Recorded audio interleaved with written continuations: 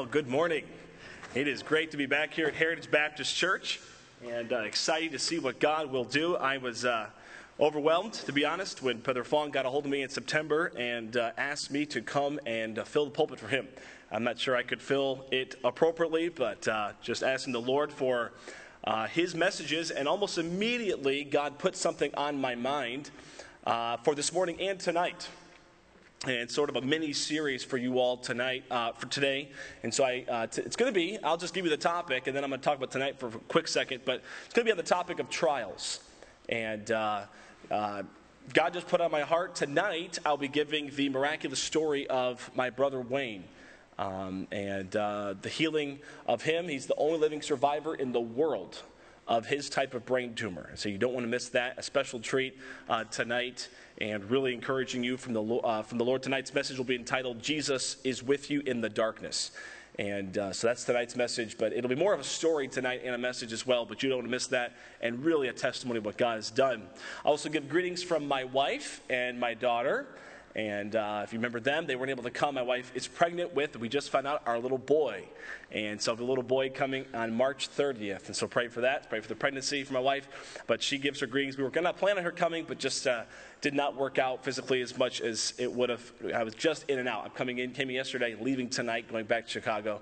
But it is exciting to be here and a thrill. I was telling somebody yesterday that it's almost becoming like a second church home for me, Heritage Baptist Church. And this is the reason I love Heritage Baptist Church. Not only are you're a soul-winning church, that's number one. You love the Lord, you honor the Lord, you obey the Lord. This church is out there reaching the community. But when I come to this church, there's energy, and it's real. I've been to a lot of churches in the last 12 years, traveling for our college on the road and preaching.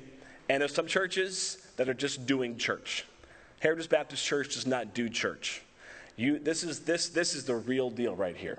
And I am excited. If you're just a visitor here, get plugged in, find out what's going on. If you're here and you're a member, but you're kind of do your thing on Sunday morning, get plugged in even more. Be a part of this church. It is a testimony to this whole country, and it's exciting. And your pastor is a blessing to me personally and to many others as well. So you're in a great place. And here in California, sunny California. Yes, well, I said that in Sunday school and we laughed as well. But you're from Milwaukee, Wisconsin. This is balmy today, okay? So you think you have it bad, you have your coats on, you're freezing cold. I'm going back to less than 30-degree weather and snow everywhere. Flying into Chicago, and there's 12 inches of snow coming in today, one day. So I think you guys got flurries out here. We'd be running for the hills. So that's okay. I understand. Everybody has to have their suffering, right? Ours just comes in the way of snow, so... All right, well, it's a privilege to do this. And I don't normally preach out in churches with brand new messages, okay? But God has put these messages on my heart. And so bear with me as I'm working through these in my own soul, what God's doing in my heart and touching my heart. And to be honest, what I'm preaching about this morning has been literally on my mind for the last several months, even before Brother Fong asked me to preach. And... So you'll see, and it ties right in. I did not even think about it, but God knew that it ties right in with Thanksgiving a couple days ago, and hopefully it'll be a blessing to you. Let me ask you a question. Have you ever had a bad day? Anybody ever had a bad day? Come on now. All right, everybody's had a bad day. Life ever taken a wrong turn for you? All of your best plans, laid plans completely fall apart. Some of you are thinking, how does he know about my morning this morning?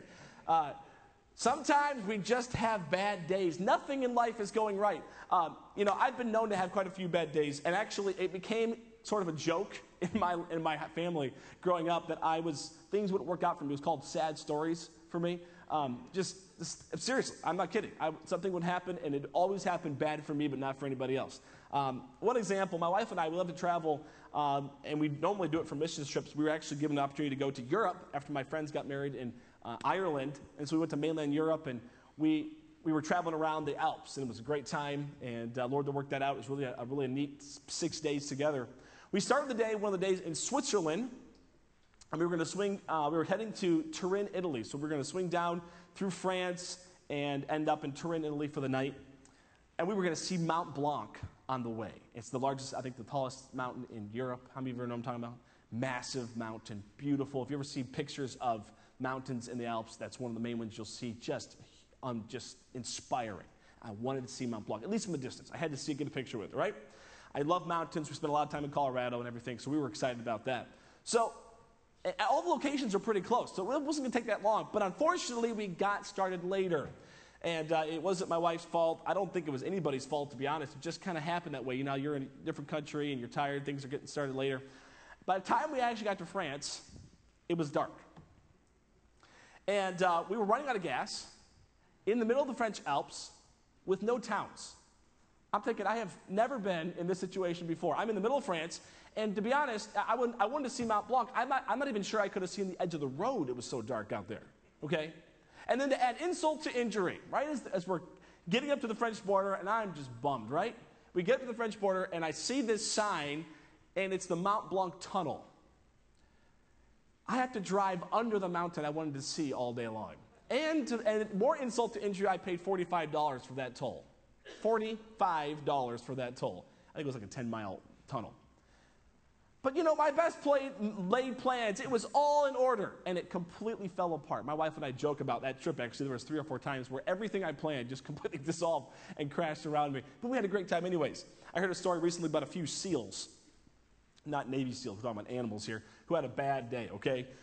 This short story about the seals said this: the average cost of rehabilitating a seal after the Exxon Valdez oil spill in Alaska was $80,000. At a special ceremony, 2 of the most expensively saved animals were being released back into the wild amid cheers and applause from the onlookers. A minute later, in full view, a killer whale ate them both. Talk about a really bad day, okay? That's definitely not the plan you had going for you. You know, this morning, those are humorous stories. But there was a young man in the Bible who not only had one bad day, but his entire life as a young man looked like it was totally and completely turned upside down. If one day, if something could go bad, it did. Joseph, the 11th of 12 sons of Jacob, went through hurt after hardship, after trial, after injustice, after misunderstanding, after attack, after attack, after attack on his life. A life of horrible things humanly. But how does he react? He blesses God. Turn with me, please, to Genesis chapter 50.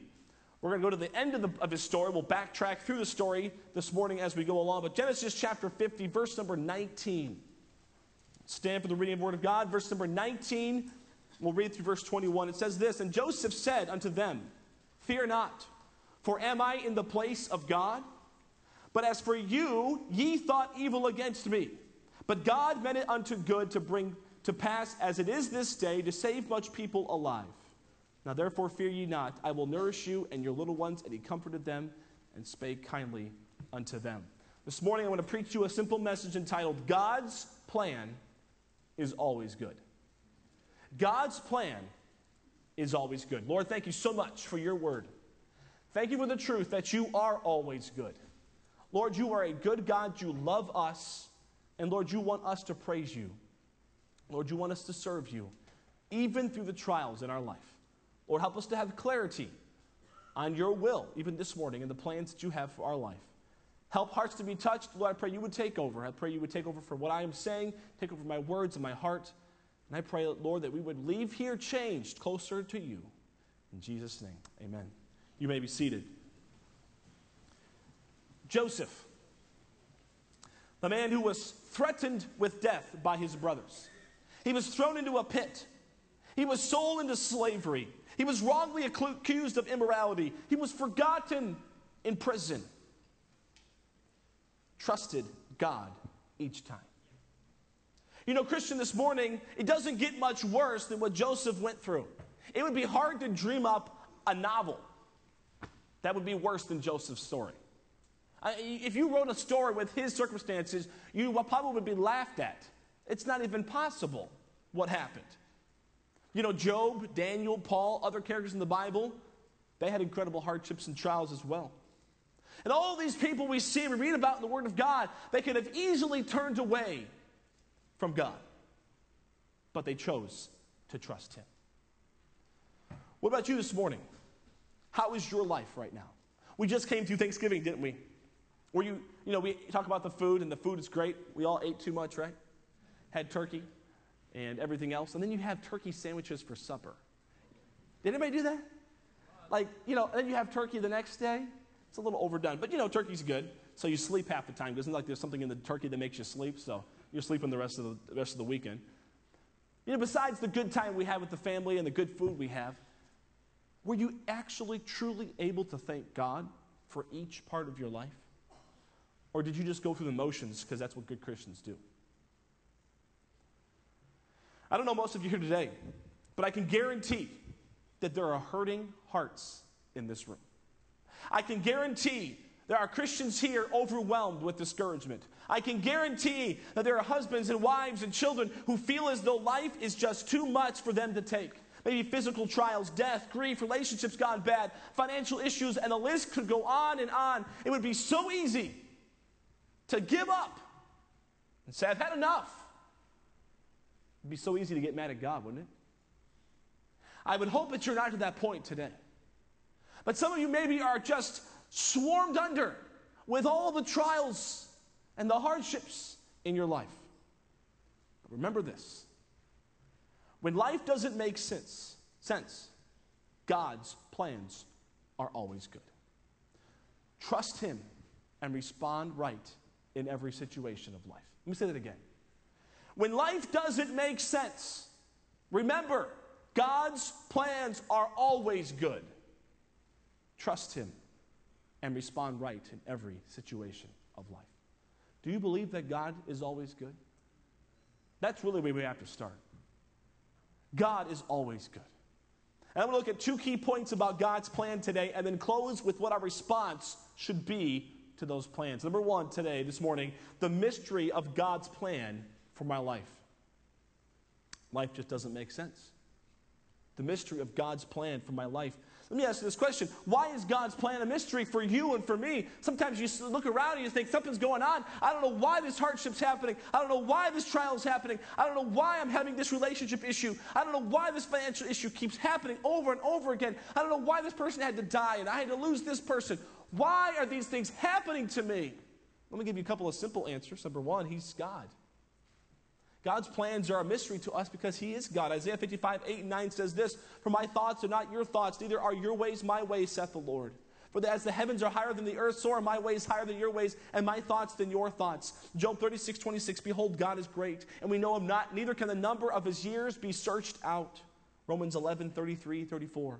"Oh, the depth of the riches, both of the wisdom and knowledge of God. How unsearchable are His judgments, and His ways past finding out. For who hath known the mind of the Lord? And who hath been His counselor?" Christian, anybody who's here, God's ways are above our ways. We don't understand. We can't understand. He's the creator God of the universe.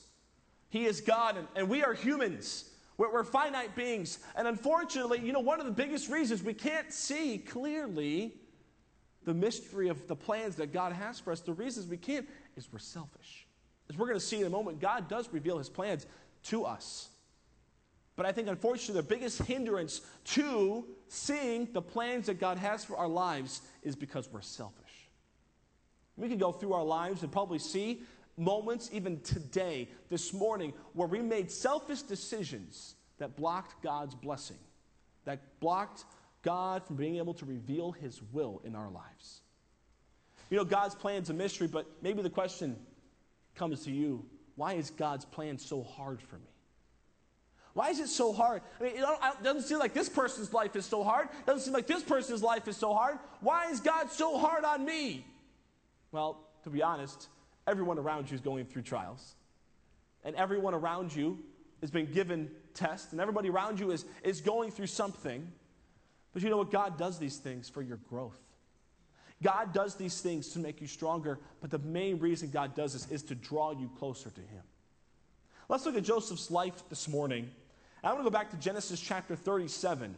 Genesis chapter 37, talk about a mystery. Talk about what in the world is going on. Joseph, a 17-year-old man, young man, a teenager, the 11th of 12 sons. He's a young guy, a lot of older brothers.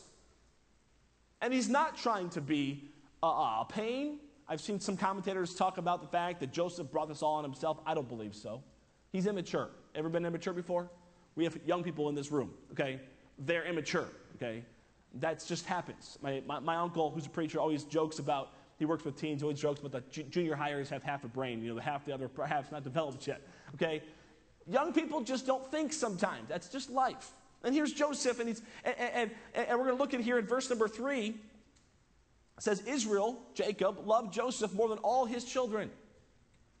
Now, that's not Joseph's fault.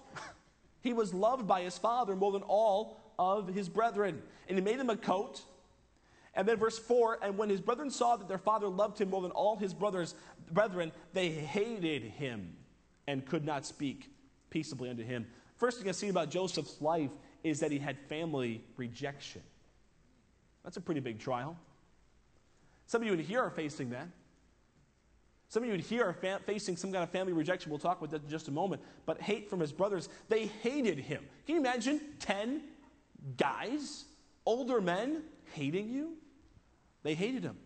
And then Joseph dreams a dream, and he tells his brethren, verse number 5, and they hated him yet the more. And he tells the dream to them about them bowing down to him. It was a vision that God had given to him, what was going to happen in the future. And he tells his brethren, maybe he should have told them, maybe he shouldn't have told them. God knew all of that, though. And then in verse number 8, his brethren said to him, shalt thou indeed reign over us, or shalt thou indeed have dominion over us? And they hated him yet the more for his dreams and for his words. Wow. There's a lot of hate right now in his family. And he dreamed another dream. And he told his brethren that. His father even rebuked him in verse number 10. And in verse number 11, his brethren envied him. Interesting to think that his father observed the same. He's thinking about it. But his brethren were upset with them. Family rejection. Let me stop here and say, some of you here maybe have been taken away from your family. Maybe some of you here are saved and the rest of your family is not. Maybe you're outcast in your family. Maybe the things that have been said by mother or father or siblings is hurtful. Maybe you're a mother or a father and your kids have rejected you. That's not easy. I grew up in a home, you've heard my father preach here at this church. I grew up in a home with a man who lived for God, who walked with God. So I was very privileged. Didn't have that kind of family rejection. But I've watched so many people growing up in my church who have hardships in their life. Family rejected them. Maybe that's you here today. What's your response? Do you believe that God is always good? Maybe you're asking, why? Why does this have to happen? That the son, the daughter that I raised, that I put my life into, is turned away from me. It's a true hurt. It's a true trial. But God is always good. We're going to see this in a moment. Physical hurt. A threat of death, and he was thrown into a pit. Genesis 37 and verses 17 through 24. We won't read the whole story. We'll just tell the story here. But we know what happens. Joseph went after his brethren. He found them that they were out, and they saw him afar off. In verse number 18, it says this, they conspired against him to slay him. Can you imagine being in a family like that? Your brothers are conspiring to kill you. And they said to one another, verse number 19, behold, this dreamer cometh. And they're going to kill him. And Reuben in verse number 22 says, no. Shed no blood. At least the big brothers had at least a little bit of sense. And he said, no. Shed no blood, but cast him into this pit that is in the wilderness. Lay no hand against him. Okay? So don't do that, okay? But throw him in the pit. So a little bit of mercy from Reuben. At least they didn't kill him. They put him in this pit. And they took his coat off. And it was just awful. There was no water in the pit. It was just an awful pit. I mean, out in the desert. I don't know what all exactly it was, but it was just an awful thing. And he's secluded from his brethren. He's probably hurt, bruised. They took that coat off him. It probably wasn't the greatest thing that happened. Maybe some of you here have been abused at the hands of somebody. I can understand that. Most of us can't either. Horrible trials. Maybe there's a relationship that you're in or something that you're a part of right now where you're verbally abused, or some horrible trials happening to you as we speak in these days in your workplace, in your family, in some relationship, and there's hurt that happens all the time. God's always good. God is always good. He also experienced total humiliation. Chapter 37, verses 27 and 28. Here come the Ishmaelites. And they sell their brother to the Ishmaelites for 20 pieces of silver. Can you imagine? Total humiliation. I mean, absolute, final humiliation. Your brothers hate you. They want to kill you, but they sell you into a life. You lose everything. You lose your name. I mean, everything was over at this point, right? Can you imagine? Everything was over. It took Joseph into Egypt, which was the center of the world at that time. Slandered character. He was accused of immorality by Potiphar's wife. Chapter 39, turn with me there. Chapter 39, we're just taking a little a flight over these verses. Verses 11 to 20, we won't go through this as well, but we know the story. Joseph's going about his business. And there was nobody there. None of the men in the house were there. And Potiphar's wife probably had her eye on him for a while. She was a wicked lady. And she caught his garment, verse number 12, and said, "Lie with me." And I love what it says next. Immediately, and he left his garment in her hand and fled and got him out. He didn't even stay to say something to her. He just got out of there. What happens? Because he obeyed God, and she grabbed he didn't even rip the garment away, he just got out of there. She had that garment as quote unquote proof and accused him of going after her. He was put in prison. Can you imagine? The verse number 20, Joseph's master took him and put him to prison, a place where the king's prisoners were bound. He was there in the prison. I'm hated by my brothers. All these things happen. I'm in prison. I didn't do anything wrong. I obeyed you, God. I'm trying to live my life for you, God. You know, we don't see those things, by the way, in Joseph's life. Did you ever notice that there's none of that in the Bible? You know, God chooses to put thoughts and words of characters in the Bible in there. It's very interesting that all we see about Joseph is good. And let me say this, and this is something I'm going to bring up again, but I want to hit it twice. Joseph could not have run from the immorality if he had been bitter against the trial.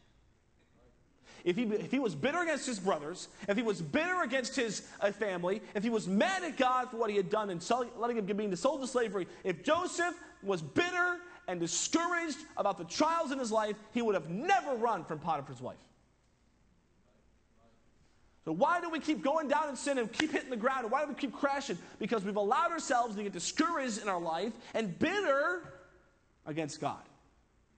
We open ourselves up to the attacks. By the way, the attacks are going to come. Did you know that?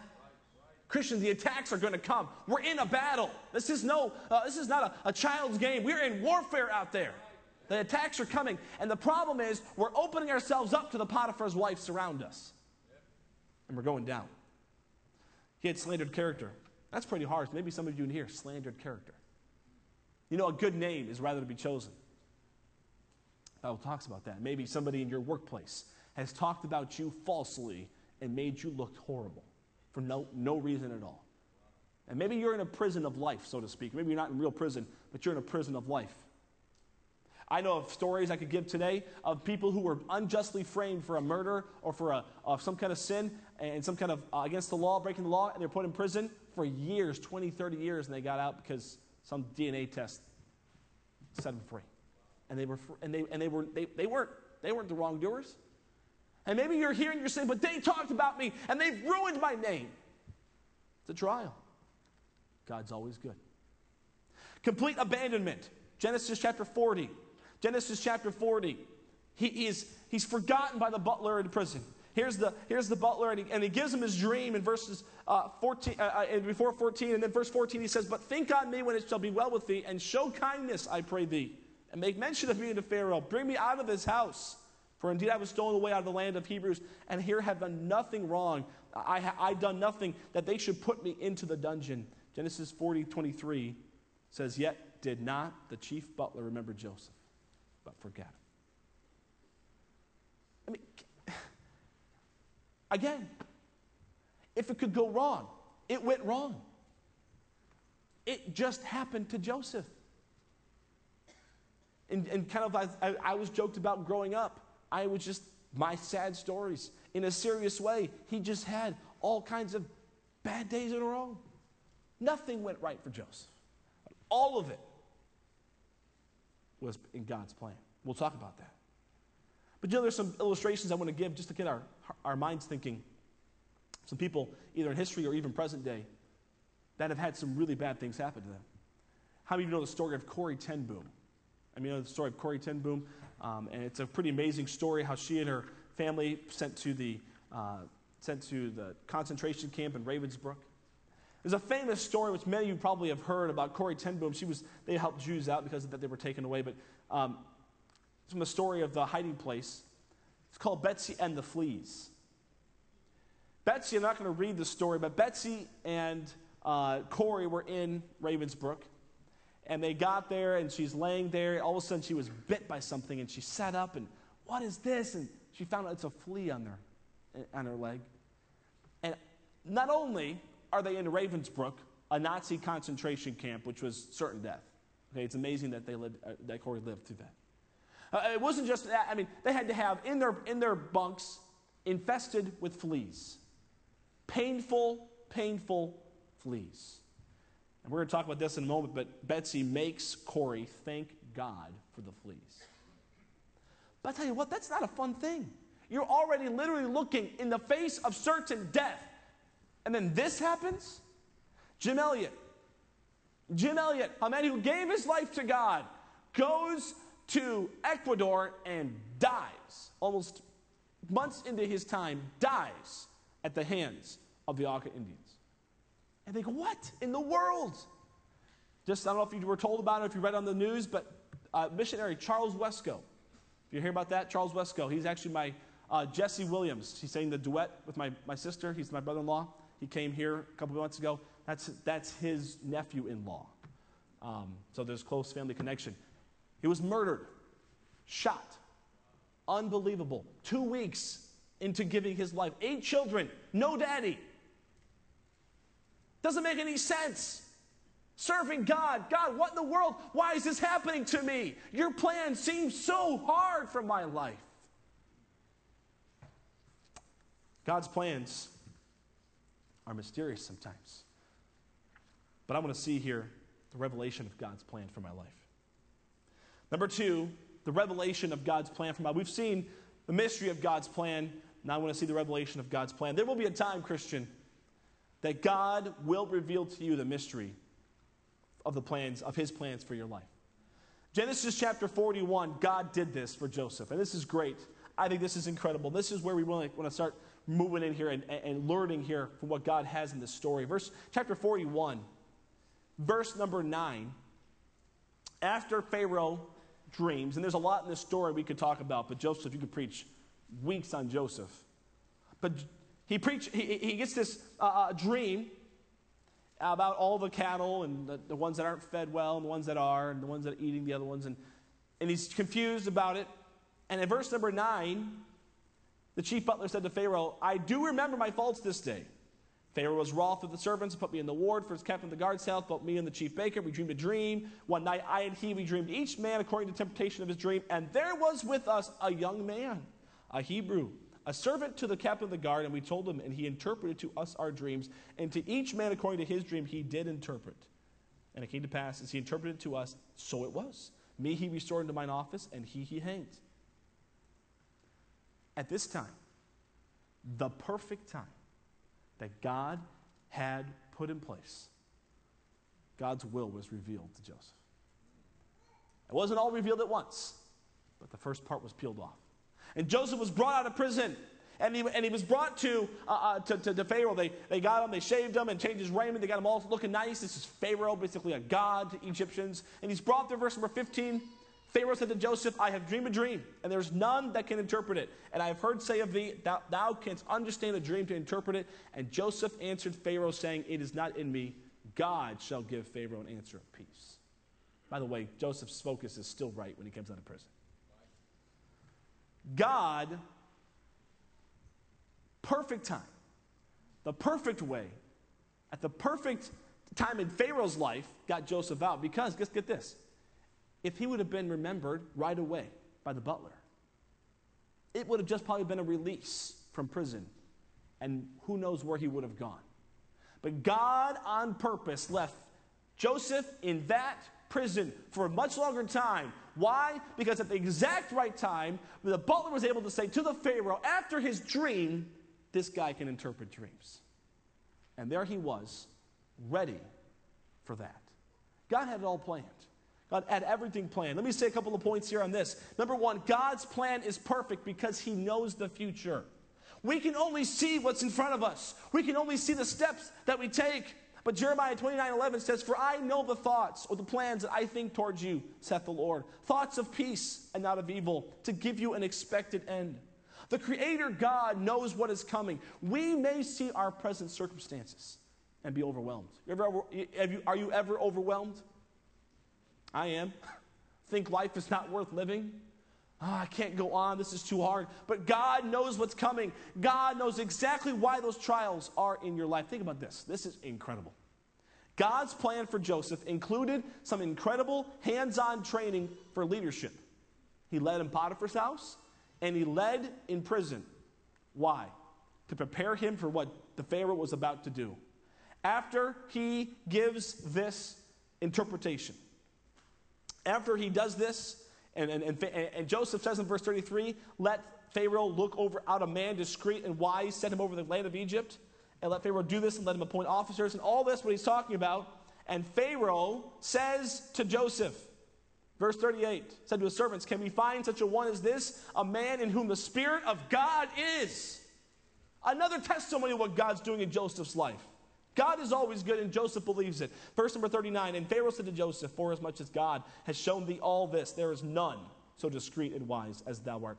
Thou shalt be over my house, and according to thy word shall all my people be ruled. Only in the throne will I be greater than thou." And Pharaoh said to Joseph, "See, I have set thee over all the land of Egypt."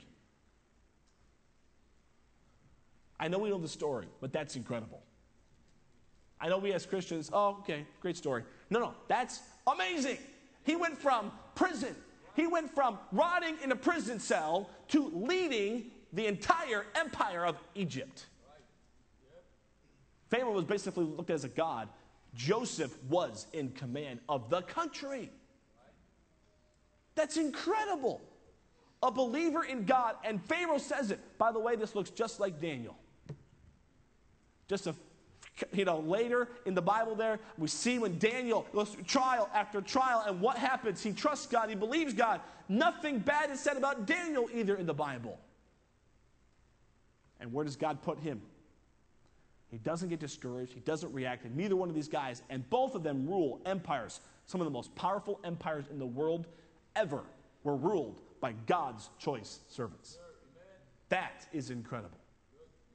And God wants to bring you from the prison cell of that trial, so to speak, to great blessing. But you have to respond right. Remember, God's plan is perfect because he knows the future. Romans 8:28, "For we know that all things work together for good, to them that love God, to them who are called according to his purpose." Joseph himself says this. Look with me, please, in Genesis chapter 45. We're skipping past his brothers coming right now. We know the story, but Joseph says in chapter 45, verse number 5, "Now therefore be not grieved," he's speaking to his brothers, "nor angry with yourselves that ye sold me hither, for God did send me before you to preserve life." Verse number 8, "So now it was not you that sent me hither, but God." God knew what he was doing, and in our main verse in chapter 50, God did this. It is God who was in control. God was the one. He meant it for good. It's incredible where Joseph is able to say that. God knew the famine was coming. God knew that Jacob and his family would need all the food that they needed. God allowed these things to happen to Joseph in the particular order they happened and the way they happened. Why? To hurt Joseph? No. To put Joseph, his choice servant, in the exact spot in the world, literally, that he could help his family. I mean, it's unbelievable. God knows the future in your life. Christian, he's putting everything together for a reason. You might say, but you, Brother Van Gelder, you have no idea what I'm going through in my life right now. You have no idea the hardships that I have. It does not seem fair. It doesn't seem right. It is unbelievable how everything is going wrong in my life right now. God is always good. And God knows. And God is either allowed that to happen or he's putting it in your life for a reason to guide you to the point, like Joseph was, to use you in a mighty way to change lives. Do you want to be used to change lives? Do you want your life to count for something? Joseph had a dream as a 17-year-old boy who he had a dream, he had a vision, and he was an excited young man. And then right after that vision, trial. He could have gotten discouraged. He could have gotten thrown. He could have gotten just absolutely just disillusioned, but he didn't. God's plan is perfect because he knows the future. God's plan is also perfect because God loves me. I need an amen on that from everybody. You believe that? God loves you. If you're a Christian here this morning, he loves you so much that he came down and died for you. John 3:16, this is the best area of love that we were shown. John 3:16, for God so loved the world that he gave his only begotten Son, that whosoever believeth in him should not perish, but have everlasting life. Let me stop right here. If some of you in this room are saying, I'm going through hardship, but I don't know what you're talking about with God, because that's not even close to my mind. Maybe some of you need to understand the true love of a Savior named Jesus Christ. If you're here this morning and you have never accepted Christ as your personal Lord and Savior, search one of us out after the service and come forward in the invitation. Talk to one of us. We'd love to share with you the true love of God. Oswald Chambers says this, faith for my deliverance is not faith in God. Faith means whether I'm visibly delivered or not, I will stick to my belief that God is love. There are some things only learned in a fiery furnace. Doesn't matter how hard things are. Doesn't matter how crazy things are in life and how many trials are happening. God is love. God is always good. There's so many verses. Let me read some of these about God's love. Lamentations 3:21 through 23. This I recall to my mind, therefore have I hope.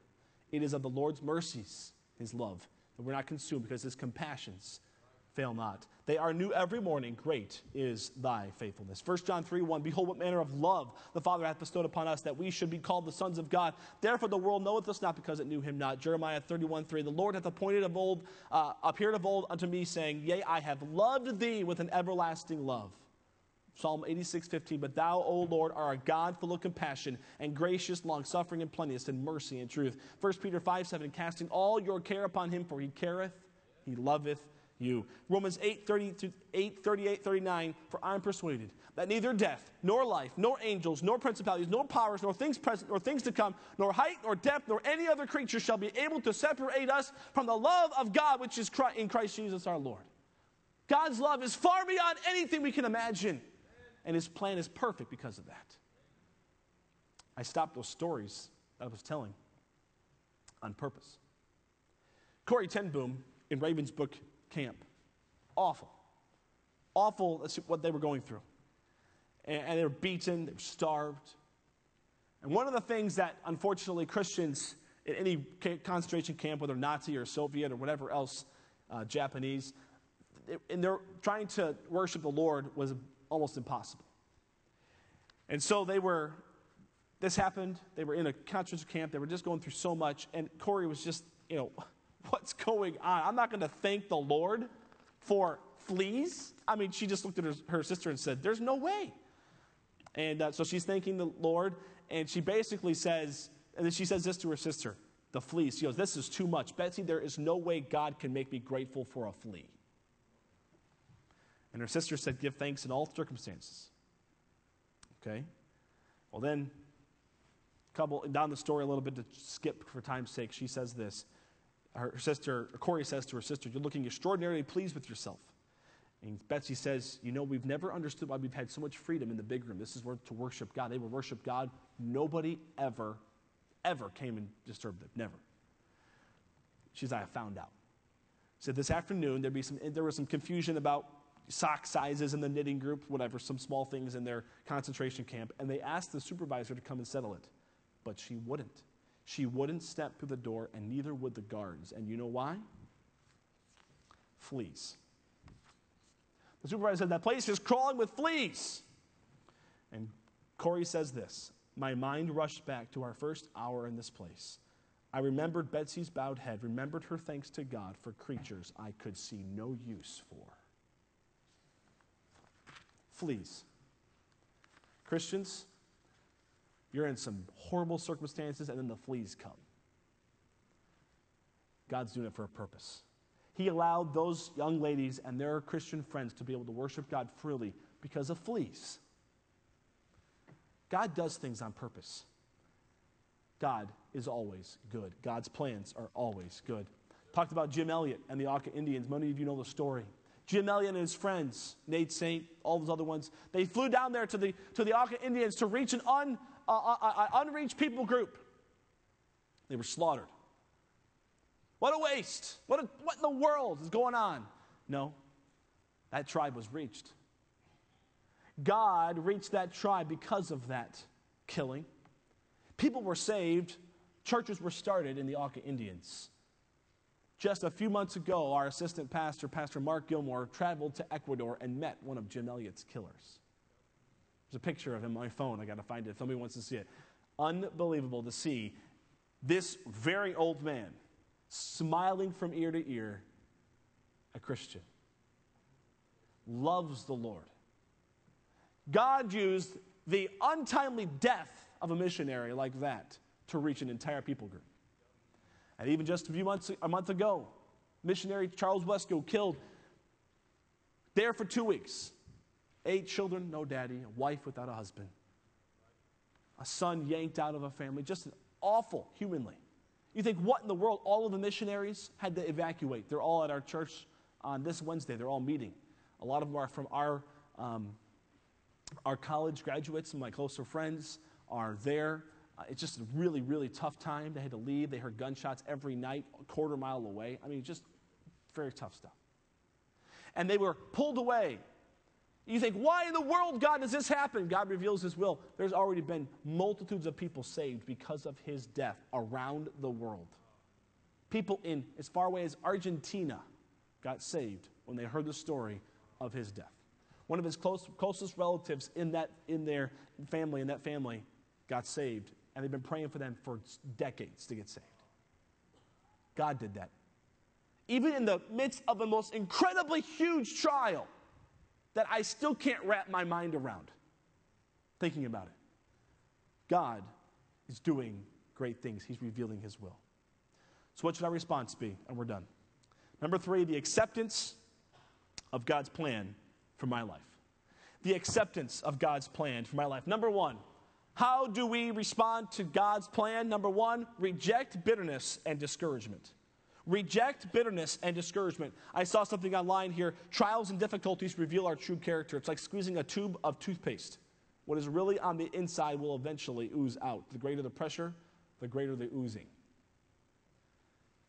Some of you, you're under a lot of stress, trials, financial, relationship, whatever it might be. Maybe somebody's died. I don't know what it might be. And inside, if you're trusting God and you're walking with God, what's coming out is a peace. You ever been around people that have peace through the trials? Sometimes it's irritating, isn't it? Because you're going through a trial that's half as bad, and you're mad. And that person's happy and joyful. Well, it's what's on the inside. Out of the abundance of the heart, the mouth speaketh. Some of you here react. Somebody says something about what's going on in your life, and you react. You don't understand. It's not fair. If you've ever questioned God, if you ever pushed back on God and got angry or upset, that is that's bitterness, or it's trending towards bitterness. This morning, reject bitterness and discouragement. You know, sometimes some things are discouraging. That's a natural human response. But if you live in the discouragement and you dwell in the discouragement, you're going to end up with depression and end up with bitterness. Joseph rejected bitterness and discouragement, and there's several ways we know this. Number 1, we already talked about it, but I said I wanted to say about it twice. He stood strong against temptation. Joseph could have never run from temptation if he would have been overwhelmed with bitterness. Hebrews 12, 15, and 16 speaks of what happens to a bitter man. They turn into a profane man or into a fornicator. And many people are defiled by the bitterness. Joseph? No. His life was pure before God. God was with Joseph. Chapter 39, please. Look at chapter 39. Genesis 39. Verses 2 and 3. He's brought to Potiphar's house, Ishmaelites. And it says this, and the Lord was with Joseph, and he was a prosperous man. And he was in the house of his master, the Egyptian. And his master saw that the Lord was with him, and that the Lord made all that he did to prosper in his hand. That's That's just an unreal thought to think of an unsaved man like him that sees that. Verse number 21 and 22. But the Lord was with Joseph and showed him mercy. And the keeper gives Joseph the hand of all the things that happened in the prison. Joseph is a man where God's with him.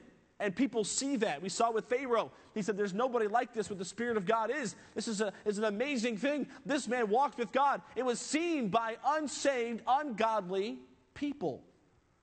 He rejected bitterness. And that's what happens. He rejected bitterness, and we know that because his compassion and love to his family. In chapter 45, and I won't go through the whole passage, but in verses 2 through 15, as he talks to his family, he weeps. He's compassionate towards them. He doesn't react. He doesn't lash. Yes, he tested them to make sure that they were where they were at. But he loved them. He showed them the greatest reverence. He showed them love. He cried. He sobbed about his family. The ones who did the worst hurt to him. The ones who pushed him away, the ones who hated him, the ones who wanted to kill him. Open hearts, open hands to his family. No bitterness. At the end there in chapter 50, we talked about, right when we read those verses, in verse number 21, it says, he comforted them and spake kindly unto them. That's not a bitter man. That's the tone of a man who rejects bitterness and discouragement, and number 2, chooses thankfulness and joy. If you want to respond right to trials, choose thankfulness and joy. And I'll tell you right now, this point has been the biggest point on my heart and my thoughts the last few months. How often, when something comes, do you get upset, or even in your spirit, you just get annoyed at a problem in your life? Okay, I'm going to give a humorous illustration. How many of you ever stubbed your toe? How many of you ever stubbed your pinky toe? Doesn't that hurt? You know what I'm talking about? On a really sharp edge of a doorway. Bam! I mean, full speed. How many of you here go, oh, that feels great. Wow, amazing. Just rejoicing right now. Don't think so, right? Most of you here are going, man, that hurts. And you're hobbling around, grabbing your foot, as your wife laughs at you, right? And your kids, my daughter, I hit my toe one time. My daughter thinks it's the funniest thing when I'm yelping at my pain. Okay? It's not our first reaction when hurt hits us to just go, wow, that feels great. That's amazing. Thank you. Thank you for hitting me. Thank you for, that's not a reaction. That's not the human reaction. But I'll tell you what, when the trials come, that's what God wants us to do. There was an illustration of one of Napoleon's generals. He suddenly appeared with 18,000 men before an Austrian town, which had no means of defense. The town council had nearly decided to surrender when the old leader of the church reminded them it was Easter and begged them to hold services as usual and to leave the trouble in God's hands. This they did, and the French, hearing the church bells ringing joyfully, concluded that an Austrian army had come to relieve the place and quickly broke camp. Before the bells ceased ringing, all the Frenchmen had vanished. The trials vanish when joy and thankfulness come. I'm not saying they go away, but it's not the thing on your mind. I know some of the most joyful, thankful people that I know are living in the hardest trials. My Aunt Joy, my dad's younger sister, she's passed away now. She died in 2009, I believe. She had the worst cancer for I don't even know how many years. She was a pastor's wife. Her name, I've never known somebody named so well. Her name was Joy. My Aunt Joy literally reflected Christ everywhere she went. She was the happiest lady I've ever known. All the time. The worst trial. She was in so much pain she could hardly walk. She had started with breast cancer, then it went to her whole body. I mean, it was just everywhere. It was awful, and it was painful. It was horrible. All these surgeries, it was just all these treatments. The biggest smile on her face all the time. She visited me. I had shoulder surgery. I was jaw surgery. I had two surgeries. I was jaw surgery in 2009. Just months before she died, she visited me in my room upstairs and encouraged me as she's dying inside. What about you? You know, your dog dies. And that's a big deal for some people, I understand. I'm not trying to make a joke of it. But your dog dies, and literally your whole life turns upside down, and you're mad at the world. Somebody loses a family member. Somebody's life is completely wrecked. And they're looking at you going, Thank you. They're looking at people and saying, the Lord is so good. Oh, the Lord is so good. Thank you, Lord. It doesn't mean that there's not hurt inside. It doesn't mean that discouragement can't come, but it means they're being thankful. The first response, the greatest weapon we have in every trial and hardship is thankfulness.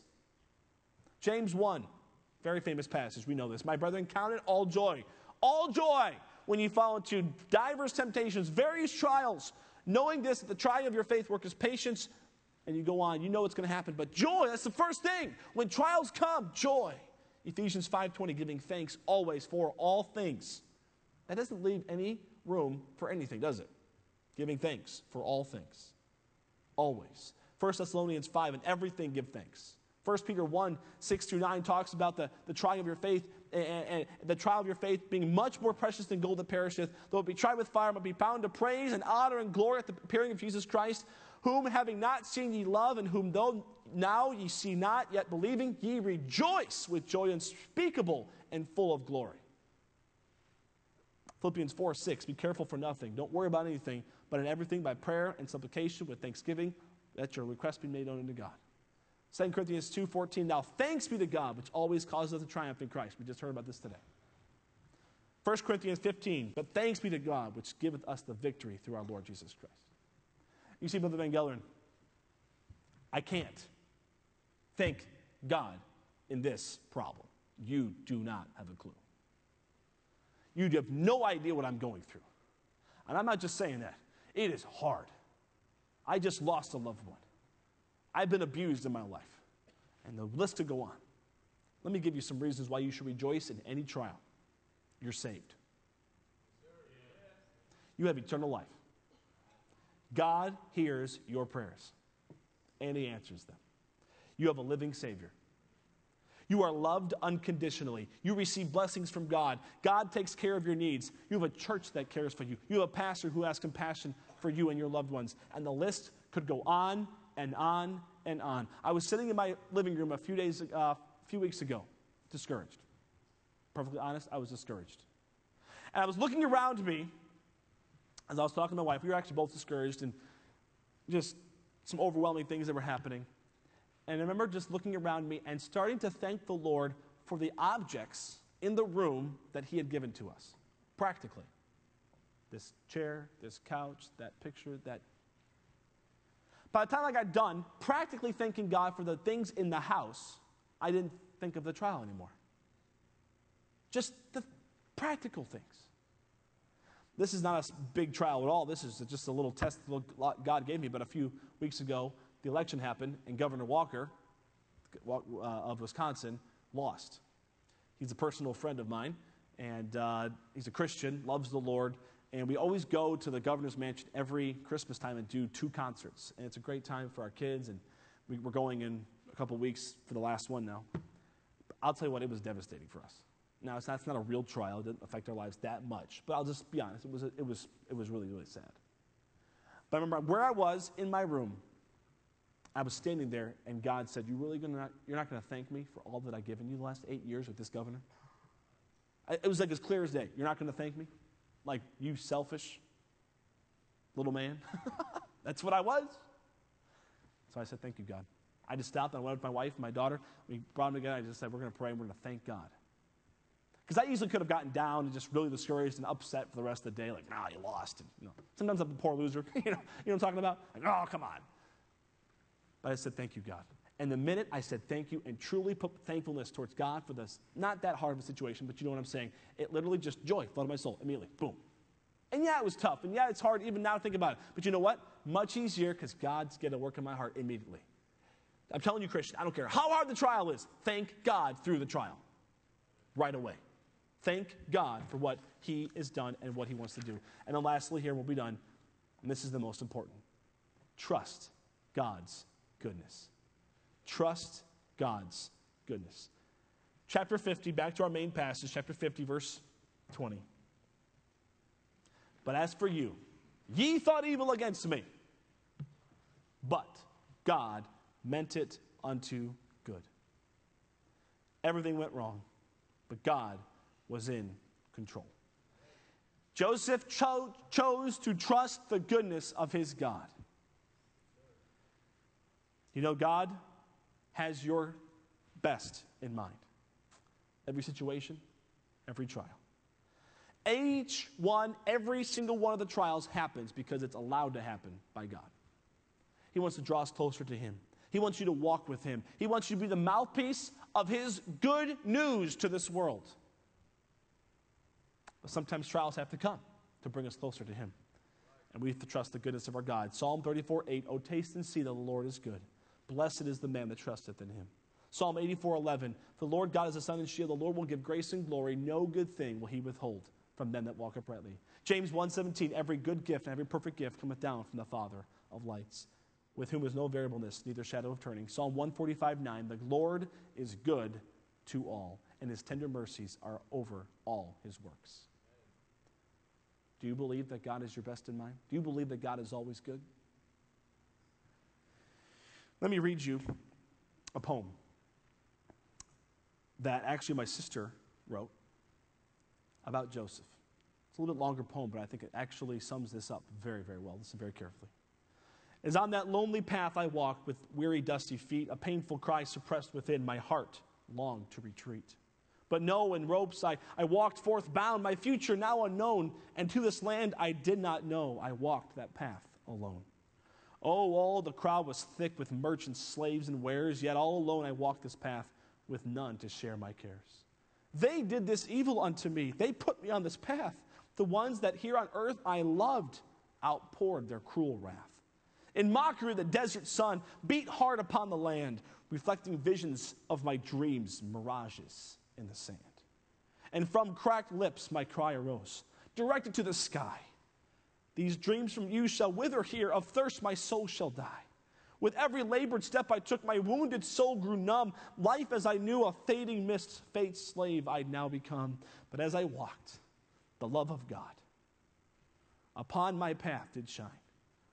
And His own loving, tender voice spoke to this heart of mine. O Joseph, do not fear this path that I have made for you. The promises I've given you, doubt not, they shall come true." At these great words I paused, confused. I could not understand how this path, caused by hateful strife, was formed of God's own hand. Then whistling through my wandering thoughts, the driver's whip did crack and pushed me forward on the path, pain searing through my back. Now violently my thoughts swirled round and dust on traveled trail. But then God's voice, like calming wind, dispelled the hazy veil. "Look not behind, O weary one, at hurt which brought you here, nor look, though down upon the path, this present trial to fear. But only look ahead in faith, and trust I am your God. Hold tight the dreams I've given you. Look upward as you plod. Now from this view, the path I see, the journey understood, that they thought evil unto me, but God meant it for good." Christian, what about you? Does God mean it for good?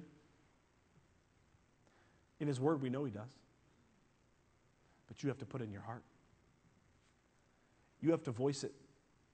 You have to thank God. I don't know why God put this particular message on my heart for this morning, but He did. I don't know why God directed me with this particular way of preaching it, but He did. There are people in this room, you might have smiled this morning.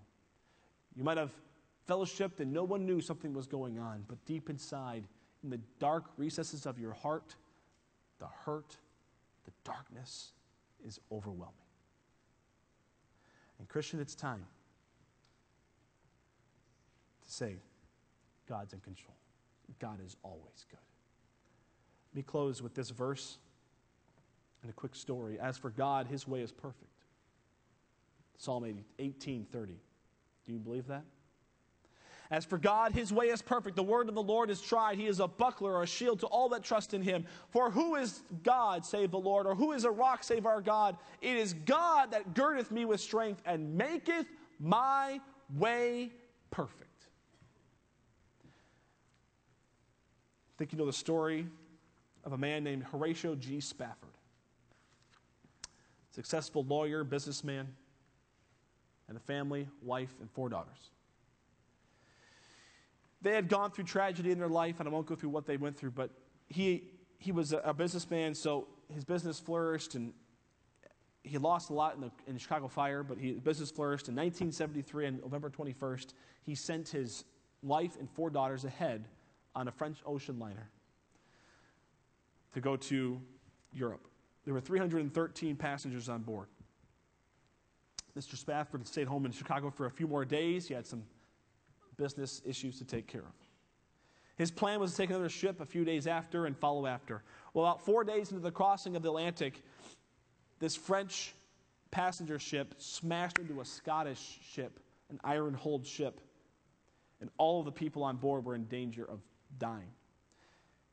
The wife, Anna Spafford, brought the 4 girls together, and they prayed. And they prayed to God that he would spare them if it was their will, if his will. 12 minutes later, the ship sank, carrying 226 of the passengers, including the 4 Spafford girls. A sailor who was rowing out there saw a lady clinging to a piece of wreckage. It was Anna Spafford. She was still alive. She was pulled up into a boat, and 9 days later, they pulled into Cardiff, Wales. From there, she wired her husband, and she said this, "Saved, alone, what shall I do?" Mr. Spafford came a few days later, but one of the survivors, a pastor, recalled Anna Spafford saying this, "God gave me 4 daughters. Now they've been taken away from me. Someday I will understand why." Mr. Spafford, he books passage on the next one available, and he got in there, and about 4 days out, the captain called him to his cabin and said, "We're now over the spot where your children died." I'm going to stop the story right now and just say this. I have one little girl who I love dearly, and I cannot imagine losing her. But to lose 4 in one time is an unbelievable tragedy. But according to a daughter who was born after the tragedy, it was on that trip that Horatio G. Spafford wrote these words, "When peace like a river attendeth my way, when sorrows like sea billows roll, whatever my lot, thou hast taught me to say, it is well, it is well with my soul." God's plans are always good. Have you settled that in your own heart this morning? Is it well with your soul? Let's pray.